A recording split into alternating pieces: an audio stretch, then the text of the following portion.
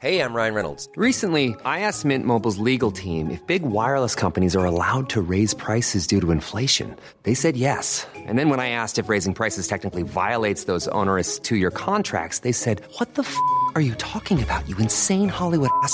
So to recap, we're cutting the price of Mint Unlimited from $30 a month to just $15 a month. Give it a try at mintmobile.com/switch. $45 up front for 3 months plus taxes and fees. Promo rate for new customers for limited time. Unlimited more than 40 gigabytes per month. Slows full terms at mintmobile.com. Mother's Day is around the corner. Find the perfect gift for the mom in your life with a stunning piece of jewelry from Blue Nile. From timeless pearls to dazzling gemstones, Blue Nile has something she'll adore. Need it fast? Most items can ship overnight. Plus, enjoy guaranteed free shipping and returns. Don't miss our special Mother's Day deals. Save big on the season's most beautiful trends. For a limited time, get up to 50% off by going to BlueNile.com. That's BlueNile.com.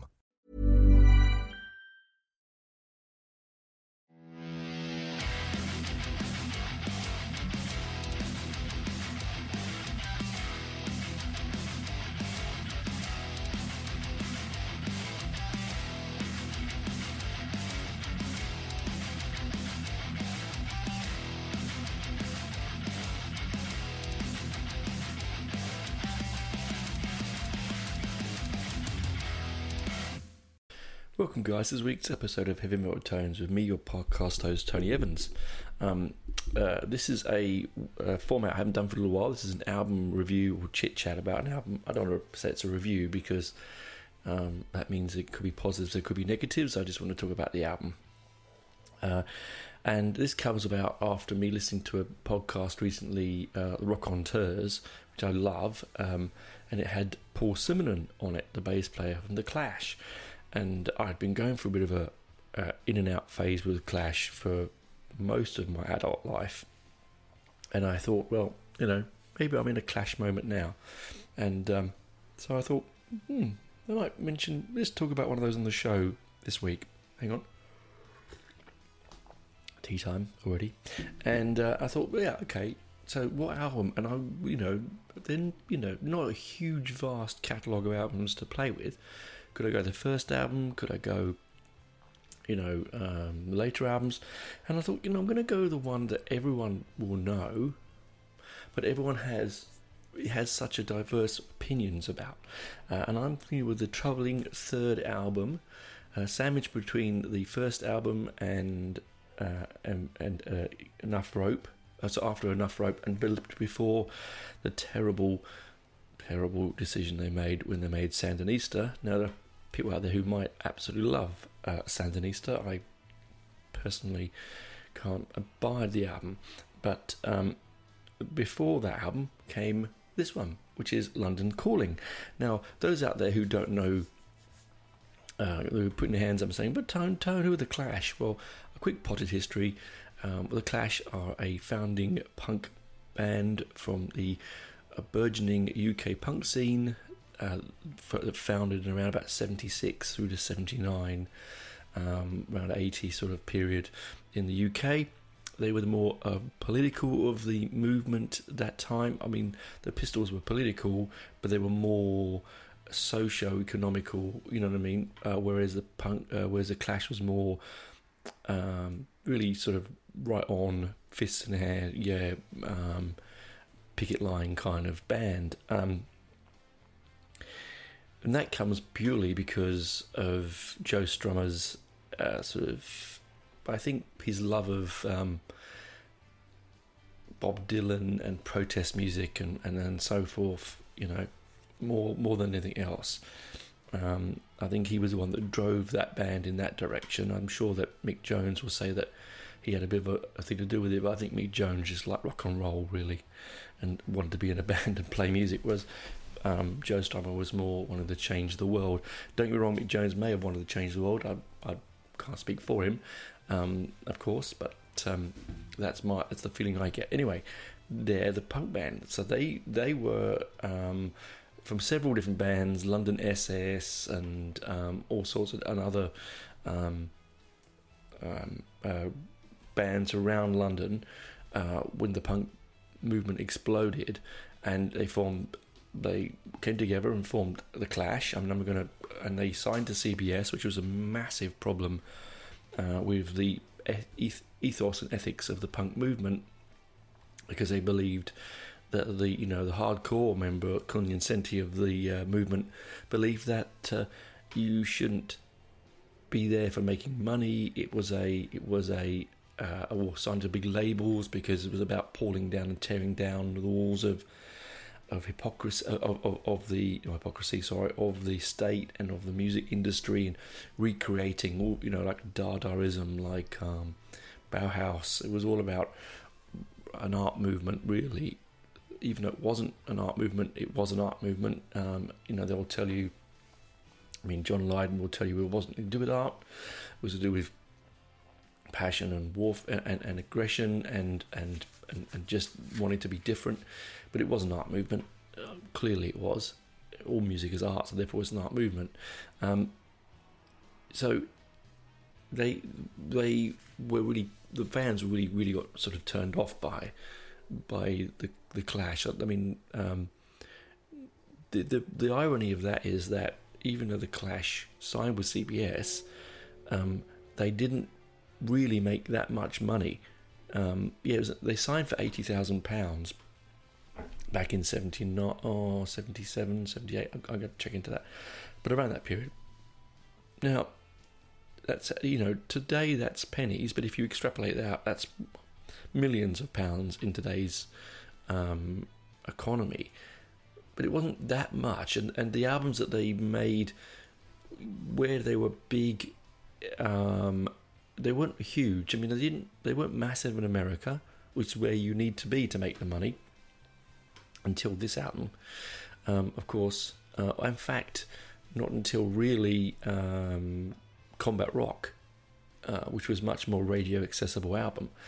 The first album was a pure angry stamp in the sand.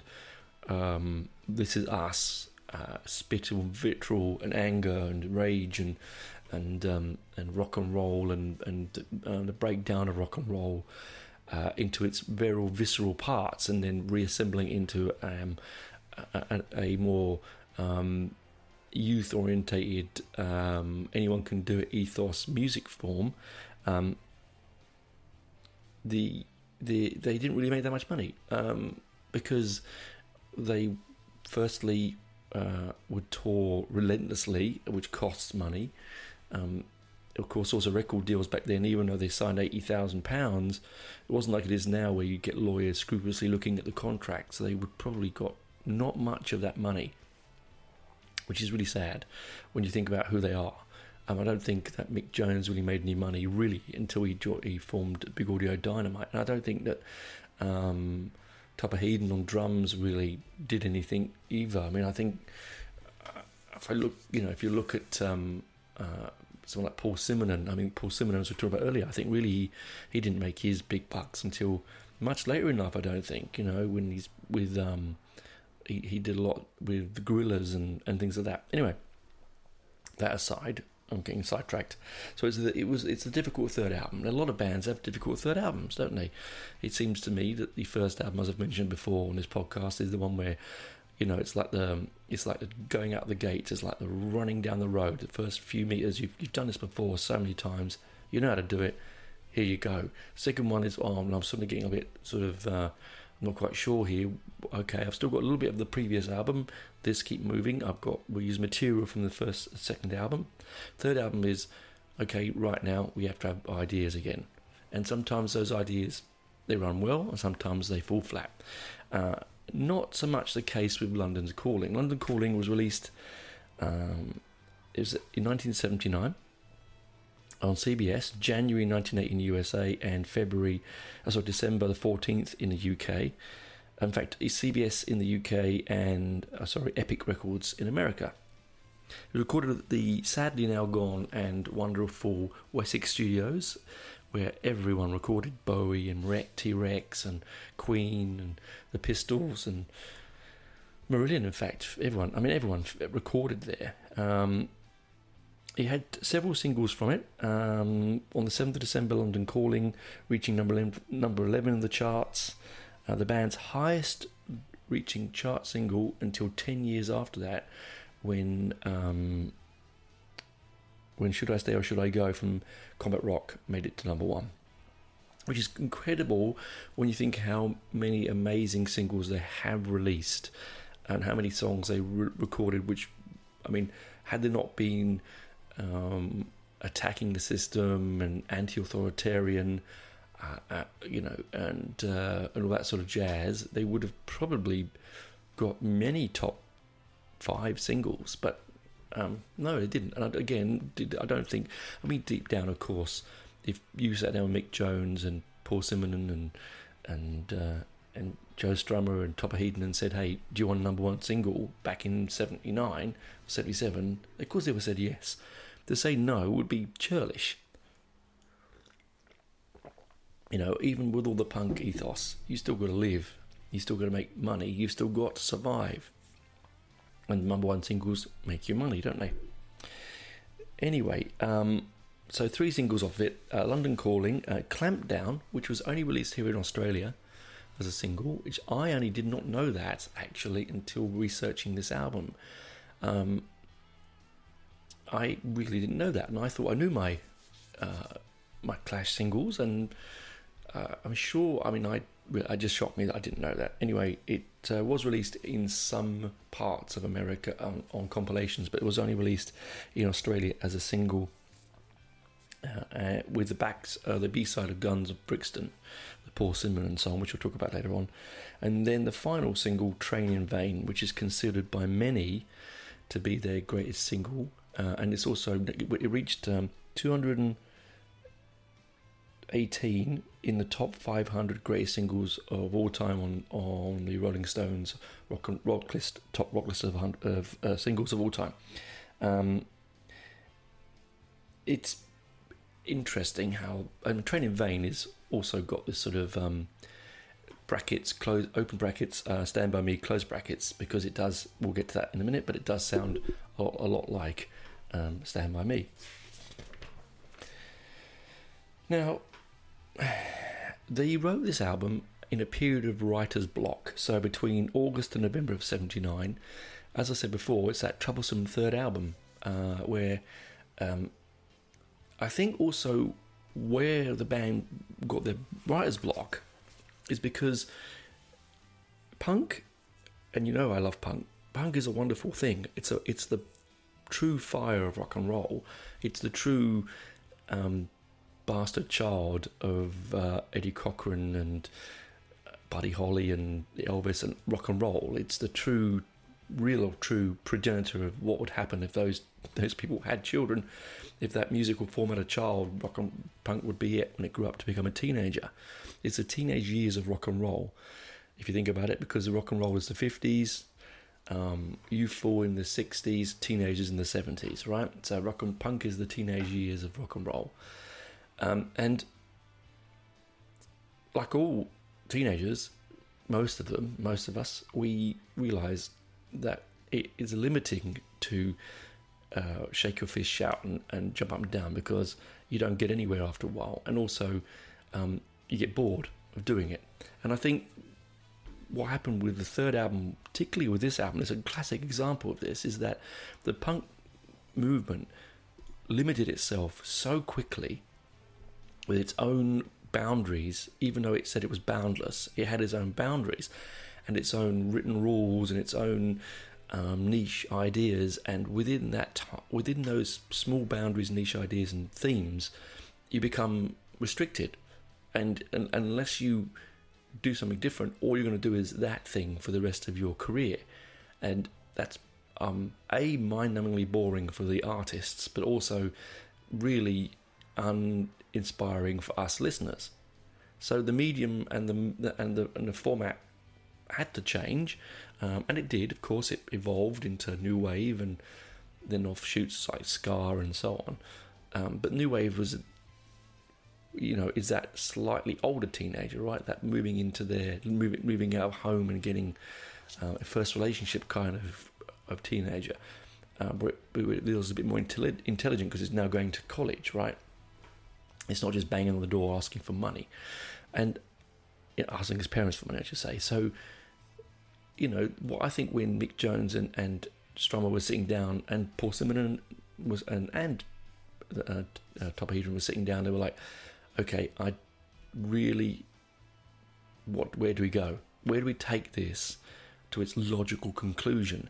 And I think they would have gone round in circles to try and make an album that still had the punk direction and ethos, so it could maintain most of its customer, its fan base, but at the same time try and satisfy the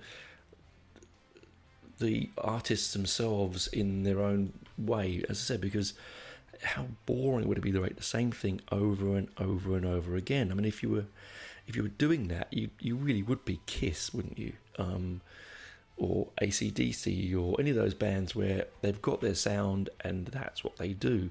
Now, for them, they might love doing it. It's fine. They love it and go on with it, or status quo, or something like that, and I love Quo and I love AC/DC and I like bits of Kiss, whatever. But it would be very boring to keep doing that for year after year. So I think also one of the signs of punk, what people forget is people look at punk and they think Mohicans, piercings, idiots, fighting, stupid people, like the image that people get of headbangers that were all, all Vivians of this world from the young ones, but we're not. And neither were punks. A lot of punks were actually intelligent. Like, if you look at the bands that moved from the movement, like Wire and A Flux of Pink Indians and The Clash and XTC, I could name loads. Elvis Costello, to name a few, that really were quite intelligent. The Jam, that had a social stranglers. They had things to say. They weren't just creating violence, like people have this image that we were as punks, and I was one, and I still am, really deep down. No, there was an intelligence to it. There was an intelligent side to it, and I think this is why I think that this third album was tricky for them. Because this album itself, if you look at the genres that come out of this album, it's a mix of punk, reggae, rockabilly, ska, R&B, pop, lounge, jazz, which is an interesting one, and hard rock. So it's a bit of everything. And that makes it so punk. It's ridiculous because it is so a bit of everything. It is tearing everything down, restarting, changing, being different. So what do we get? We get a double album. We get a double album with an iconic cover of Paul Simonon smashing his bass, which I found out in an interview with him was not his second bass. It was his only bass at the time. It wasn't like he was being sponsored and he could just smash his basses. As I said, these weren't making a lot of money, these people, right? They were doing better than people on the dole. Yeah, of course they were. Or people want to check out or whatever, but they still weren't getting as much money as everyone thinks they would be. And that's true these days now, right? But anyway. It's a cover of that. It's, the lyric. It's a sort of like, it's copying the Elvis cover with the writing down the left-hand side in pink and green along the bottom and so on. It's a double album. Again, really daring. Really daring. I mean, they then went and did a 4 album with I think it's 4 with Sandinista, which is, as I said, was like, a little bit too much up their own sphincter, that one. But this one was quite daring because I think in some territories it was cut down to a single album, released in 2 single albums, but everywhere else it was a double album. Asking a punk audience, or a new wave audience as it was sort of gradually becoming then, to set their attention span to 2 vinyl or 4 vinyl sides. This is an audience that was vastly bred on only buying singles. Very rarely did punks buy the album. They would buy the singles, move on. That's why the punk single collectors market is so huge. I mean, I was just looking for a book on the weekend about punk covers, and I was like, oh my god, that one, I've got that one, that one, that one, that one. I was looking at these album covers, single covers, and thinking, I'd rather have all these singles than the albums, because a lot of the time, punk singles were a flash in the pan, but those moments, that 3 minute, that 2 minute, that 1.5 minute moment on vinyl was more passionate and powerful than whole swathes of albums playing for 35-40 minutes. So again, brave, right? 4 sides. I have to tell you that playing this album back again, I lost my attention span here and there, not because I can't listen to double albums. I'm a lover of prog, as you know. That's not an issue. I just felt that this album could have been and should have been probably split up and material over 2 albums. I think they were really trying to give value for money and get all their ideas out in one go. Because I think also they probably thought this was it. We're done now. Once we do this, we're done. I can't see how this can go any further.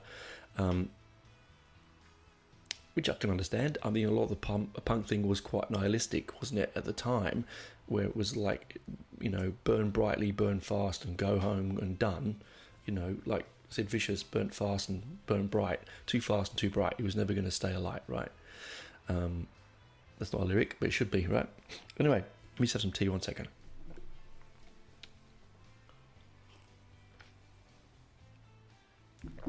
So we have this double this oh yeah, my computer's done it again.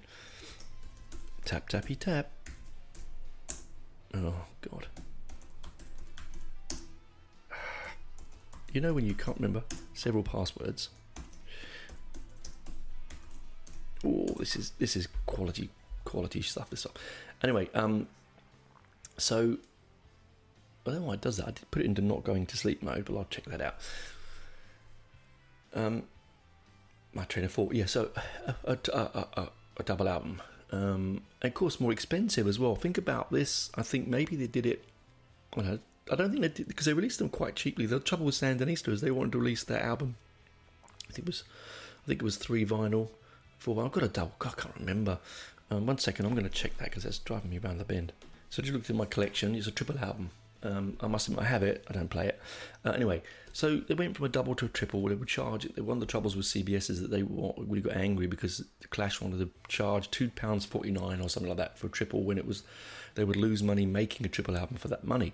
I think the same with the double album. They wanted to give their fans lots of option and lots of different things for a small amount of money, because they were about, as we saw, all the punk movement wasn't about ripping off their audience and their fan base. So they fill this album up. Now, we'll talk about track by track. I'm not going to go into each in-depth track like I normally do. It's too many to do for this show, but I will go into some. We'll have a chat about the tracks, and I'll talk about my favourites. It's a up and down album. I'm sure people out there who love this album are going to say, no, it's a golden classic and everything on it is wonderful. And as I said, reaching out and listening to it again for the first time for a little while,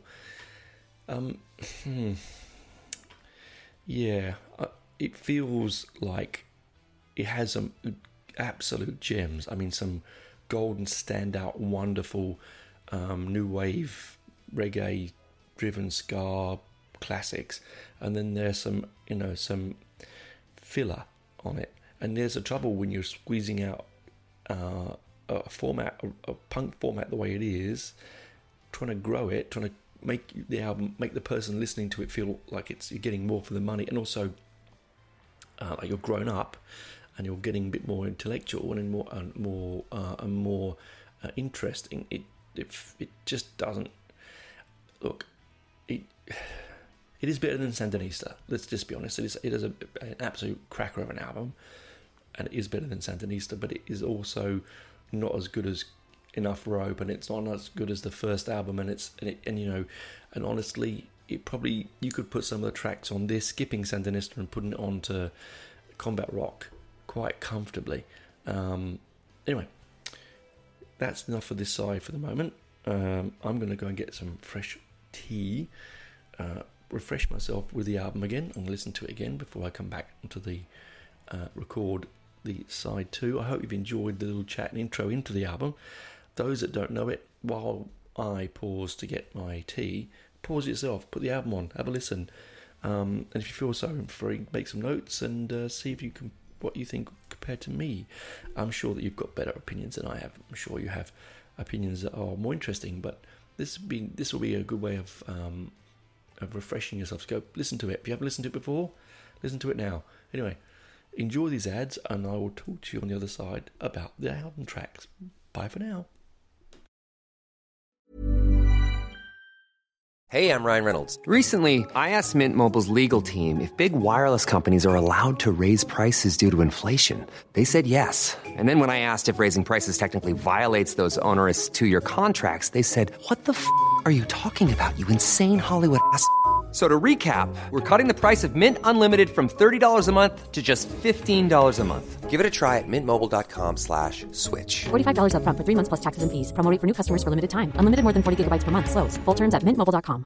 Ready to pop the question? The jewelers at BlueNile.com have got sparkle down to a science with beautiful lab-grown diamonds worthy of your most brilliant moments. Their lab-grown diamonds are independently graded and guaranteed identical to natural diamonds, and they're ready to ship to your door. Go to BlueNile.com and use promo code LISTEN to get $50 off your purchase of $500 or more. That's code LISTEN at BlueNile.com for $50 off. BlueNile.com, code LISTEN. Burrow is a furniture company known for timeless design and thoughtful construction, and free shipping, and that extends to their outdoor collection. Their outdoor furniture is built to withstand the elements, featuring rust-proof stainless steel hardware, weather-ready teak, and quick-dry foam cushions. For Memorial Day, get 15% off your Burrow purchase at burrow.com/acast, and up to 25% off outdoor. That's up to 25% off outdoor furniture at burrow.com/acast. Millions of people have lost weight with personalized plans from Noom, like Evan, who can't stand salads and still lost 50 pounds. Salads generally for most people are the easy button, right? For me, that wasn't an option. I never really was a salad guy. That's just not who I am. But Noom worked for me. Get your personalized plan today at Noom.com. Real Noom user compensated to provide their story. In 4 weeks, the typical Noom user can expect to lose 1 to 2 pounds per week. Individual results may vary.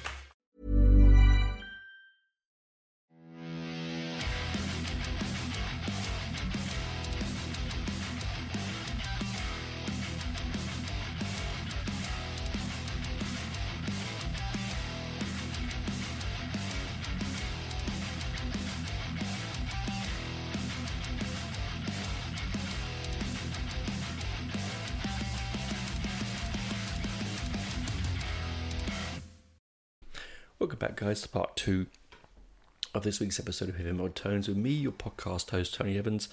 I hope you listened to the album like I said you should do, or are going to. London's Calling, the third album by Clash, one of the founding members of the punk movement in the UK. As I said, it's a double album. It's a lot of tracks to get our teeth into. It opens up with London's Calling. Okay, classic song. Most of us know the song London's Calling. All right, it's a good old fashioned punk anthematic track. Fantastic, sort of tribal drum beat in the background, some staccato type guitars. You've got a sing-along chorus. It's all about their disenfranchised with the city they live in, and about how the city's been taken over by people they don't like. Basically, it's calling about everyone gets drawn to London. It's the centre of the universe, musically and culturally, and it's just about that basically. That's the way I take it anyway. Not much we can say about that song. Everyone has heard it. Most people know it. It is the song that when you listen to the Clash, it's either London Calling or I said, Should I Stay or Should I Go? Or White Riot. They're the ones that most people will get yourself drawn to. This is side A, by the way. And then we've got Brand New Cadillac, which is a cover of a song by Uncle Taylor and his Playboys.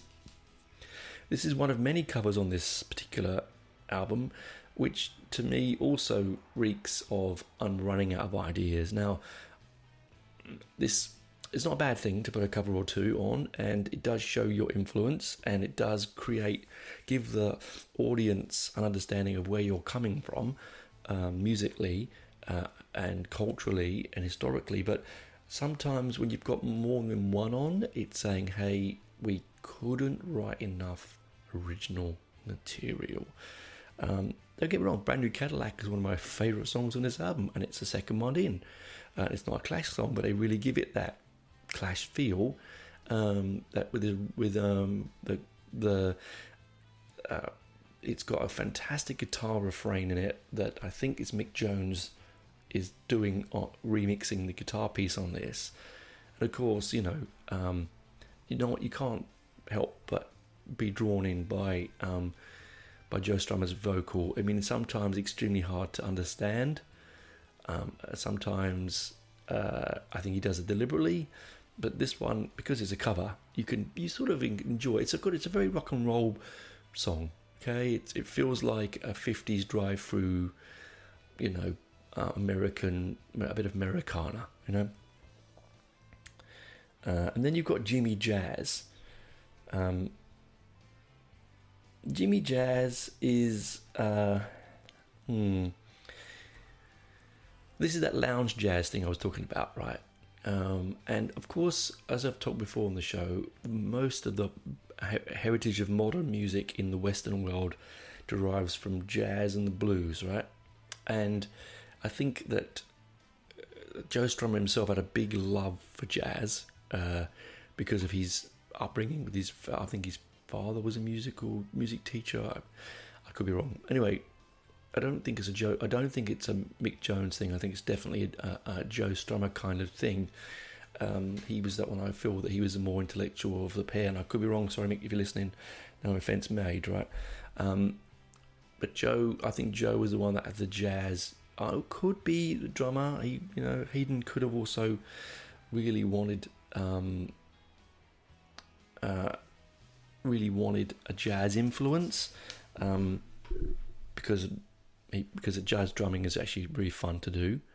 But hey, it's got a good a good sort of weirdness to it. There's the bit in the chorus where he goes z z z z. It's like it's very unpunk in a weird punky kind of way, and I think this shows where this band was going at that particular time, and where they were trying. I think it was almost like, it feels like it's a tester album. This is where we might go. What sound do we want to move towards, guys? Is it jazz? Is it rockabilly? Where do we go? It does show the writing block, though. Yeah, and then we get into Hateful. Hateful. I like Hateful as a song. It's one of those forgotten tracks on the album. It's a very musical track. I mean, that's a really weird and wanky thing to say, but it's got a really good glissando, sort of like a rising, ascending bass line, a descending bass line, which I find really, really interesting and lovely to play as a bass player. I've played it a few times. And it's because Paul Simonon wasn't a musician. None of them were musicians, really, but like he said in his interview, he went to art college to actually do art. He didn't go to art college to join a band, which most people did that. Then they went to art college to form bands. And so he had no idea about bass and stuff like that. So I think come the third album, he sort of started to get his teeth into the instrument and the limitations and expectations of a bass player. And then, of course, we go straight into Rudy Can't Fail. It is if I'm going to pull out a song from this album that defines it, I think this is it. This is the ska, reggae, could be ska, more reggae really, track at the end, side one. And it's, again, I think this is one of Strummer's best vocal lines, best recorded vocal piece. It's I think he stops trying to spit and be angry, and he's enjoying the Caribbean lilt. Oh, that's terrible. I'm gonna get myself offend people there, but the Caribbean-esque, or the laid back beach thing, the relax man thing, have some, have a bit of spliff, whatever thing of Jamaican reggae. I think it has that party feel that reggae has. It has that. And although I know you're going to point a finger at me and say, Tony, reggae has its political aspects, and I think it does. Of course, it does. And it did, and it still does. And I think that's probably what drew the boys to reggae. Also, growing up, Paul Simonon growing up in and around Notting Hill and Ladbroke Grove back in the 60s, where it was a high immigration area, a lot of immigrant Jamaicans coming in to the city and coming to the UK at that time, bringing their music with them, and I think that's probably part of it as well, right? But it's a classic. It's a brilliant song. It's got a beautiful lyric to it. It's got a great sing-along thing. It's one of my favourite songs to sing along to. And then we flip that side one over, and we come into side two. Now, this song is an earworm for me. Every time I listen to it, I find myself singing this song. I have absolutely no idea what the lyric is.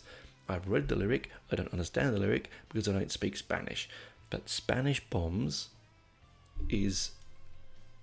It's almost shouldn't be on this album. It's almost just release it as a single. If I'd released it as a single, I reckon it would have made big money. Just that really lovely, Spanish Bombs in Andalusia. It's like really, it's so so fun to listen to, so fun to sing along to. And there's that bit goes, oh my corazón. I don't know what that. Sorry, Spanish listeners. Spanish speaking people, I don't know what it is. I just enjoy singing along. It's basically about what the song is about that they're trying to tell a comparison between the Spanish Civil War and British holidaymakers, because back in the 70s there was this huge push for English people to go to the Costa del Sol, the Costa Brava, cheap package holidays to Spain. And my family didn't, because we were all batshit poor, but most people's families did go to Spain for holidays because it was cheap. And there was this old thing, go to Spain and see if you don't get the shits, because back that time British people weren't used to what the term is, and I'm using air quotes here, greasy food. So oil and garlic. The British diet still is, and to some extent quite bland, and so they weren't used to it, and it would give them GP tummy. And so it was, and people would say, I've been to Spain, I've come back, and I've got the trots. That aside, I don't know why I'm talking about that, but anyway, it's about the difference between the Spanish Civil War and our invasion of Spain through tourism. It's a fantastic song. It just fills me full of joy. It fills me full of happiness, and every time I listen to it. And for many years, actually, it's been on my top. If you put my Spotify playlist on, Spanish Bombs appears in the top 5 or top 10 of all the stuff I listen to, because it just every now and again I put it on and this makes a smile to my face. It's just musically lovely. Now, and then you get the right profile. Okay, what can I say about it? Not much. I'm going to move on from that. I'm going to move on, right? I'm going to move on. A filler. Let's just say that. I'm not going to. There are people out there who go, Tony, but it's my favourite song on the album. But I can't talk about everyone. I am limited within a time frame. I want to got a lot of tracks to cover. Not my favourite. Skip. Then Lost in the Supermarket appears. So amazing side this. What a side this is. Spanish Bombs. And then Lost in the Supermarket. It's a semi-autobiographical song written by the boys about, I think it's Paul Simonon upbringing in by living in a single room in a poor part of London, just wandering around the streets and shops, dreaming of a future different to what they have. And I think it's, again, that it's got that lovely, really amazing, one of the things that Joe Strummer and the boys have, basically, and Mick Jones, they are a crazily gifted pairing of lyricists. I'll try and say that when you've had a few drinks, all right? They know how to write a song that is beautiful, that is catchy, that is meaningful, and that is narratively interesting. Taking the music aside, the music itself is new wave. Both Spanish Bombs sounds very European. It has a very European sound. But Lost in the Supermarket has a sort of very clashy look at, sorry I keep hitting the mic, a very clashy look at the way new wave is, because they were also new wave. This is, now for those who don't know what new wave is punk becoming much more palatable to the audience, and so more pop-like. When punk went from imagery that would shock to pop, it became new wave. Some people find new wave an offensive term. Some punks find it very upsetting. Hardcore punks, but I think, like anything, it has to diversify and it has to grow up. And as I said before, it burnt so fast it could never be the same, right? It's only a small period of time. So new wave. It's just got a really, I think Mick Jones sings on it. It's got a great, I don't know. I'm getting lost for words here. I think it's just one of my favourites. Please go and put it on. I think if you can, certainly, what a way to end the side though. Start it with Spanish Bombs and end it with, oh no, it isn't the end of side two. Sorry, I'm looking at, I have not read my notes properly, people. What a surprise. You then go into Guns of Brixton. So this is, Guns of Brixton is the B-side to Tread in Vain, and it's also the first song that Paul Simonon sings on. He wrote, I believe. Again, it is playing into his very strong connections with the Afro-Caribbean community in the UK in the late 60s and 70s. Brixton being, if you don't know from London, Brixton still is, but was a very ethnically diverse part of London. So a lot of Jamaicans and Ghanaians and West Indians and all sorts of wonderful people, Sierra Leoneans, all coming to stay. And like most ethnic bases, they'll go to places where they're like-minded are, like Chinatown, and you get places where these, a lot of ethnicities to get together because they feel strength in numbers. Of course, sadly, very much and very sadly, like White Riot, there was a lot of violence towards these wonderful people that are coming into the country and creating beautiful diversity and bringing cultural differences and art and wonderful things. Instead of, there is a minority that will find scary, offensive, terrifying, bigoted people. Let's not go on. We won't go more further into it than that. We all know what we're talking about. We're talking about xenophobia and racism, okay? There are these people, and of course these people, instead of acting with words, they act with violence, and then we get race riots. And we had a lot of race riots in Brixton, Toxteth, and this is basically around about that. Guns of Brixton is sort of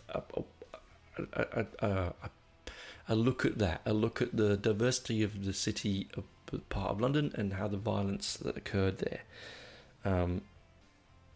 It is. Sorry, I'm just going to go over here.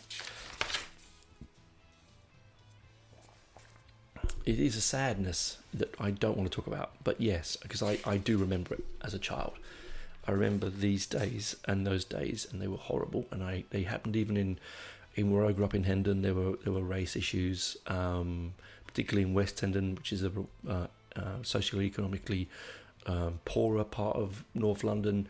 A lot of immigrants went there because rent was cheap, housing was cheap. But again, at the same time, when you've got lack of money, you have lack of education in a lot of places, and this is where this stuff happened. Anyway, but that aside, it's a wonderful, wonderful piece of music, and I think Paul says he's very proud of it, and I think he should be. And it's one of those, again, as I said before, cut the album down to maybe one disc and get this on there. Take the killer out, take the filler out, put this in, make it a killer album. It would just be crazy. And then it's followed, we turn over to side 3, because that was the end of side 2. And we open up with another cover version. This is Wrong'em Boyo by Clive. I've written this down. Alfonso, performed by the. Oh no, I can't read my handwriting. One moment. What a tip! That's so typically me. I need to rewind a second there. I lost a page. I skipped a page. After these people looking at me going, "What's he doing? He doesn't do his research." I do my research. I write it down. Pages get stuck together. After Lost in the Supermarket, we have Clamp Down, which is the single that was released early in Australia. That again has a really fantastic sing-along chorus.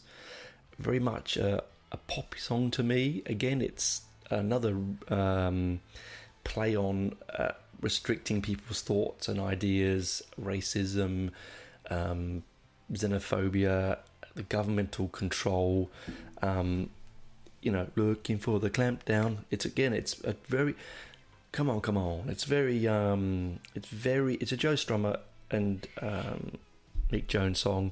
It's very, this side, actually, take out the right profiles. So Spanish Bombs, Lost in the Supermarket, Clamp Down, and Guns of Brixton, which is side 2, is a cracker. Again, a cracker, right? 3 minutes and 40 seconds long. Sorry, there's cars racing in the background. My window is open because it's a nice warm day. Oh, sorry, I missed it. Sorry, it was attached. My paper, things happen. But look, brilliant song. Cracking up. So, next song, Wrong'em Boyo. Clive Alfonso originally performed by the Rulers, including Stagger Lee. Now, obviously, I don't know who that really is. But it's according to Wikipedia. Let's do live note taking here. Stagger Lee, known is a popular American folk singer. So it's a folk singer. Okay, Wrong'em Boyo does sound. Or even though they add a bit of a ska kind of knees up kind of fun to the song, it does have a bit of that sort of protest movement feel, a bit Bob Dylan-y, a bit sort of hippie kind of thing, which is a beautiful contrast for the album itself. Again, a cover song. Yes, they add their twist to it, but does it need to be there? No, I don't think it does. I think it's again one of the weaker songs in the album.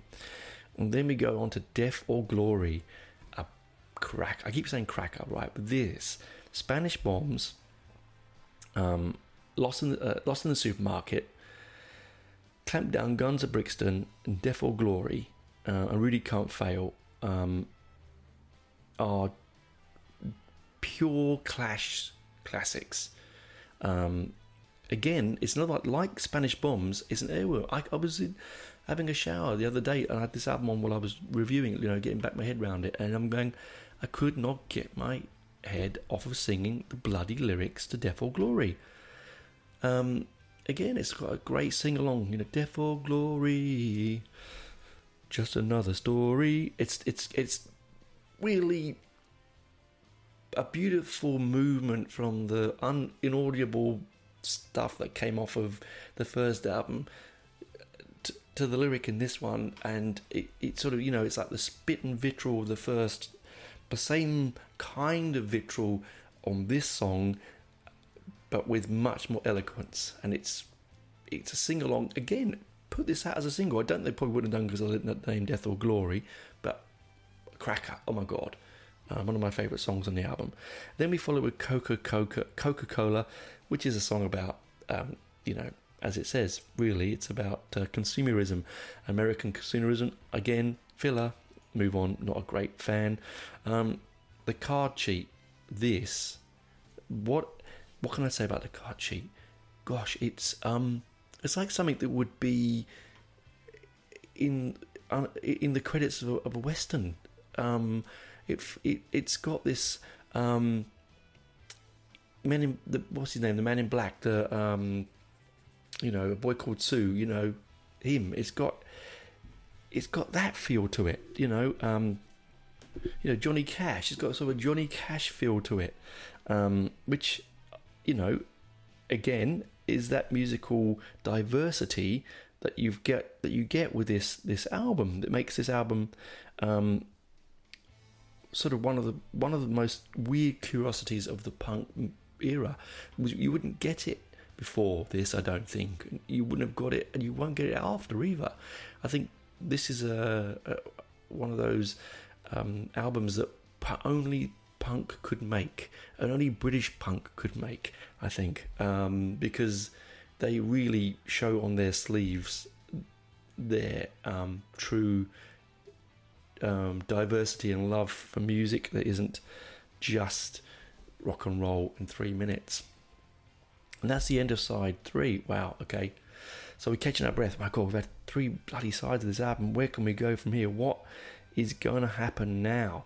And I'm going to speed through these quickly because, again, these don't do anything for me. Lovers Rock is the first part of side 4. Then Four Horsemen. Four Horsemen, musically, I'm not down. As I said, I mean, luckily these don't hang around. 4 minutes, 2 minutes 50, and 3 minutes. Not something that they're all written by Jones. I don't know. Mick Jones wrote the card sheet, and you know, he does that and then comes along and does this, and I'm thinking, oh, okay. But then we move, after those 3 kind of blandish tracks, to track 4 on this side, which is another cover song, Revolution Jackie Rock, by Edwards, Danny Ray, originally performed by Danny Ray and the Revolutionaries. It's 5 minutes and 30 long. It's a cover song. They had a scarish twist to it. There's a nice bit of punkiness. There is that, you know, Topper's drumming on it is probably the best on the album, but it is again another cover. I don't really want to talk about this one because I'd rather you listen to them and then get your own mind on these covers. I feel a little bit cheated slightly by this too many covers on an album. And then we end with Train in Vain. As I said, considered one of the top 220 songs of all time in the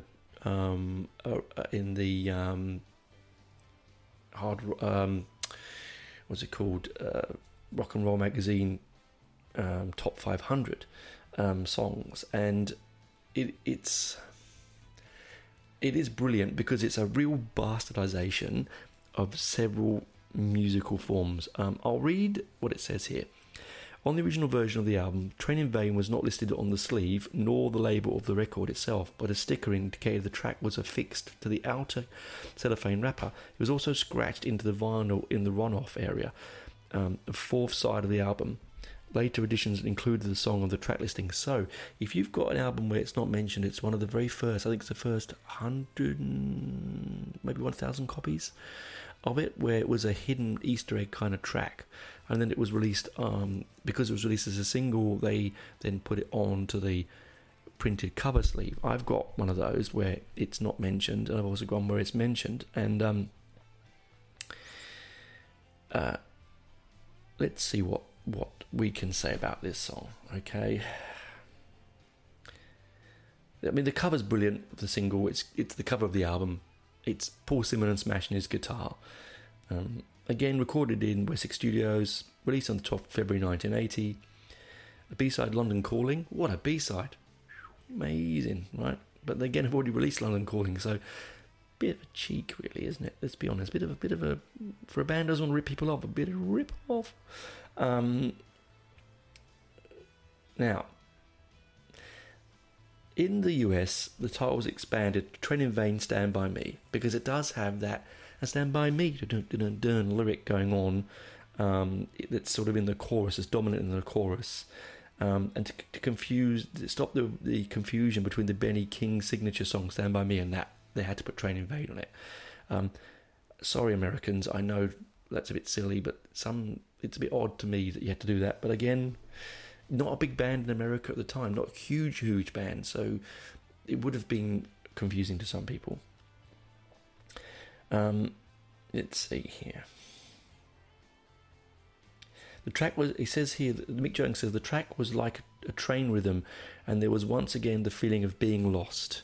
There was a sense of loss, isn't there, in this album? If you look across and confusion, him lost in the supermarket, not knowing where he's going, London Calling, where everyone's drawing them in and not knowing where they are, Guns of Brixton, which is basically a loss of innocence because of violence. Mick Jones split up with guitarist. I didn't know that he was actually, when he was dating Viv Albertine at the time, and the song would have been probably about loss as well around that. The song has been interpreted to be about Jones' volatile relationship with Albertine, who commented, "I'm really proud to have inspired that, but often he won't admit to it. He used to get the train to my place in Shepherd's Bush, and I would let him in. He was beating on the doorstep. That was cruel. The couple separated around the time of recording the sessions of London Calling." So, Viv Albertine was in the Slits, I believe, the wonderful female punk band. And also the album is an absolute cracker. Cut. It's an amazing album. If you can get the original one I've got with them all they're bare-chested and covered in mud, it was very controversial. It's a cracker of an album. Then in the charts, it got to 62 in Canada, 26 in New Zealand, 23 in US. It doesn't say we got into in the UK. I think it didn't really chart, to be honest with you, because the album didn't do big numbers either. And that's it. That's my take on London Calling. It is a mixture of an album. There are people who listen to this program now that will go, listen to it, Tone, I didn't see what you're talking about, or what are you talking about? It's the most amazing thing since sliced bread, and that's probably true. Oh, pardon me, I just smacked the mic stand with my book. To a lot of people, I just think it's that problematic. We're growing up from teenagers to adults, and we want to, like you do when you get older. As you get older, you want to show the world your influence. You want to say, hey, look, this is what makes me me. This is what makes me a complex human being. This is what makes me a complex musician.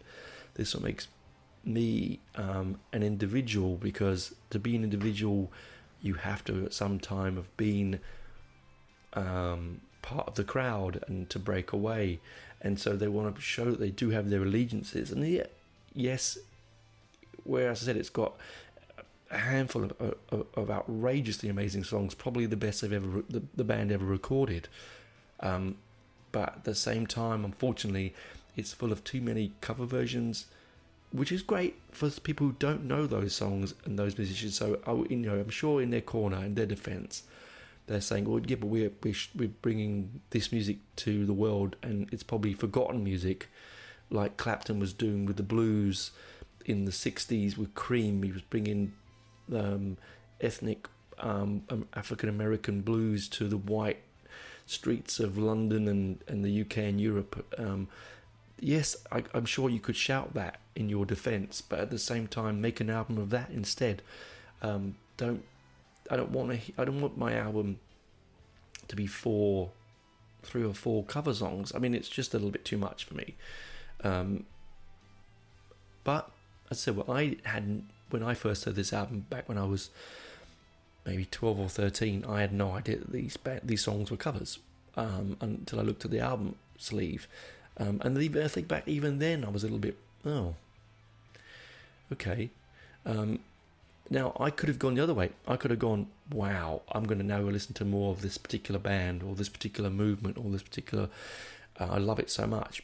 But I didn't, because I was a snobby punk and I wanted to hear more Guns of Brixton, more Death or Glory, more of that. That's what I wanted. And I'm sure that's probably what hampered them becoming even bigger than they were, because they wanted so desperately, it appears to me, to diversify in a time when I mean, the wonderful thing about punk is that a lot of punks were into diversity, and it was about it wasn't, as I said before, all about violence and spitting on each other and smacking each other around and aggression. There was a lot of intelligence in amongst the musical cognoscenti. But I think also probably 50% of their audience was that nihilistic, skinheads, and it didn't do well. Look at what happened when a classic band like Sham 69, they weren't a skinhead band. They weren't into violence. Jimmy Percy is a peace-loving, intellectual man who loves diversity. Yeah, his audience all became skinheads doing Nazi salutes in his front row, and he even said, "You keep doing that, we won't appear on stage." And they didn't. He left. He just wouldn't come back. I got physically, I didn't get attacked. Luckily, I got away from him, but I was almost attacked by a German skinhead. Just because he was German, this isn't going to go Germans. This is just part of the story. He was German.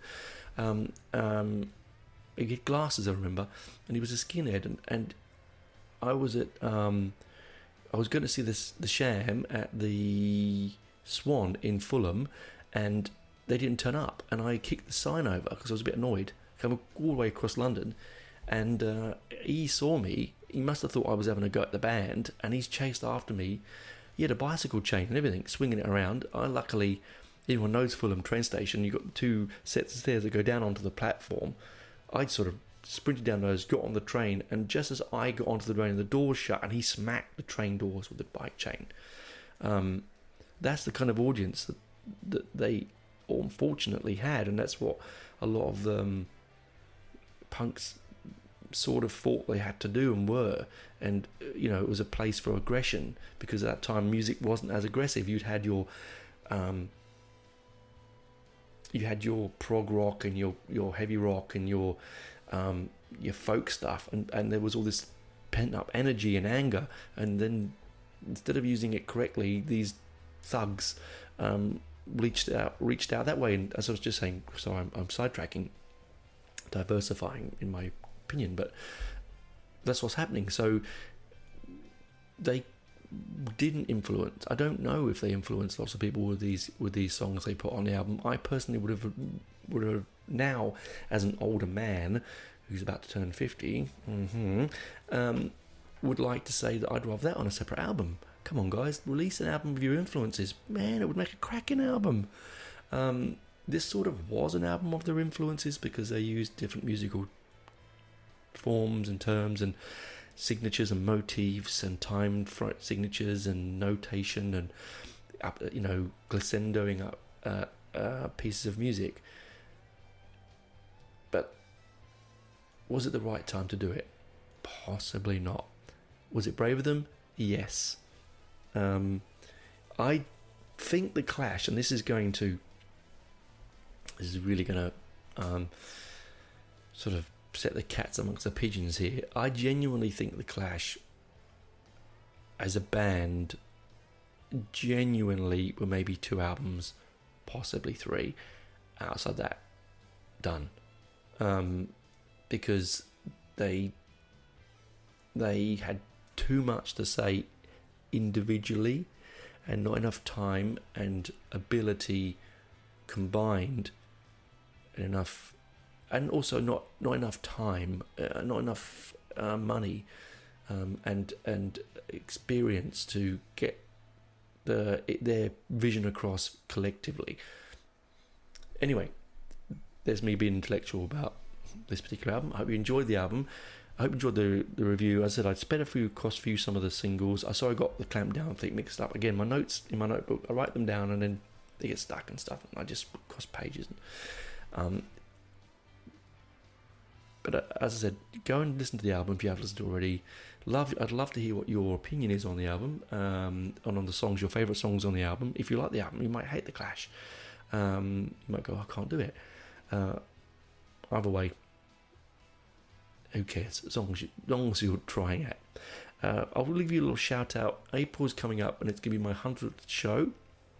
April's going to be a weird month. I'm doing women in rock for April. I was going to do women in metal, but I think it's too restrictive. I want to do women in rock / metal for April. There will be 4 shows, but there will be a 5th show chucked in on the week of my 100th show. It will be my celebrating my 100th show, because I don't want to. I've already set these plans in motion for the 4 shows for April, so I will chuck in. I didn't realise it was my 100th show coming up when I was writing all the shows, my plan for April. Typically me. Anyway, I hope you've enjoyed listening to it. I hope you enjoyed the show. Talk to you soon, guys. Ciao for now.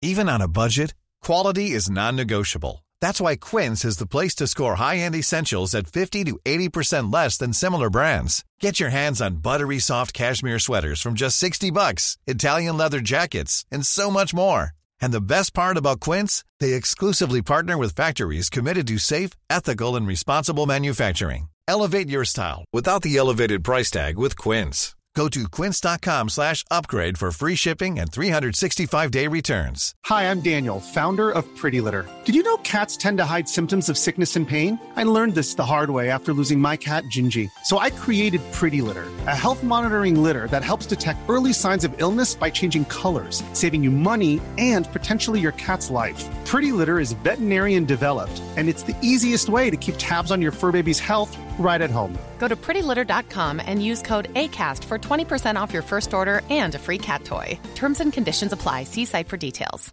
Planning for your next trip?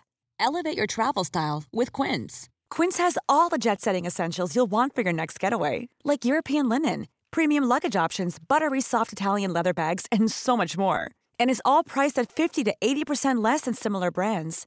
Plus, Quince only works with factories that use safe and ethical manufacturing practices. Pack your bags with high-quality essentials you'll be wearing for vacations to come with Quince. Go to quince.com/pack for free shipping and 365-day returns.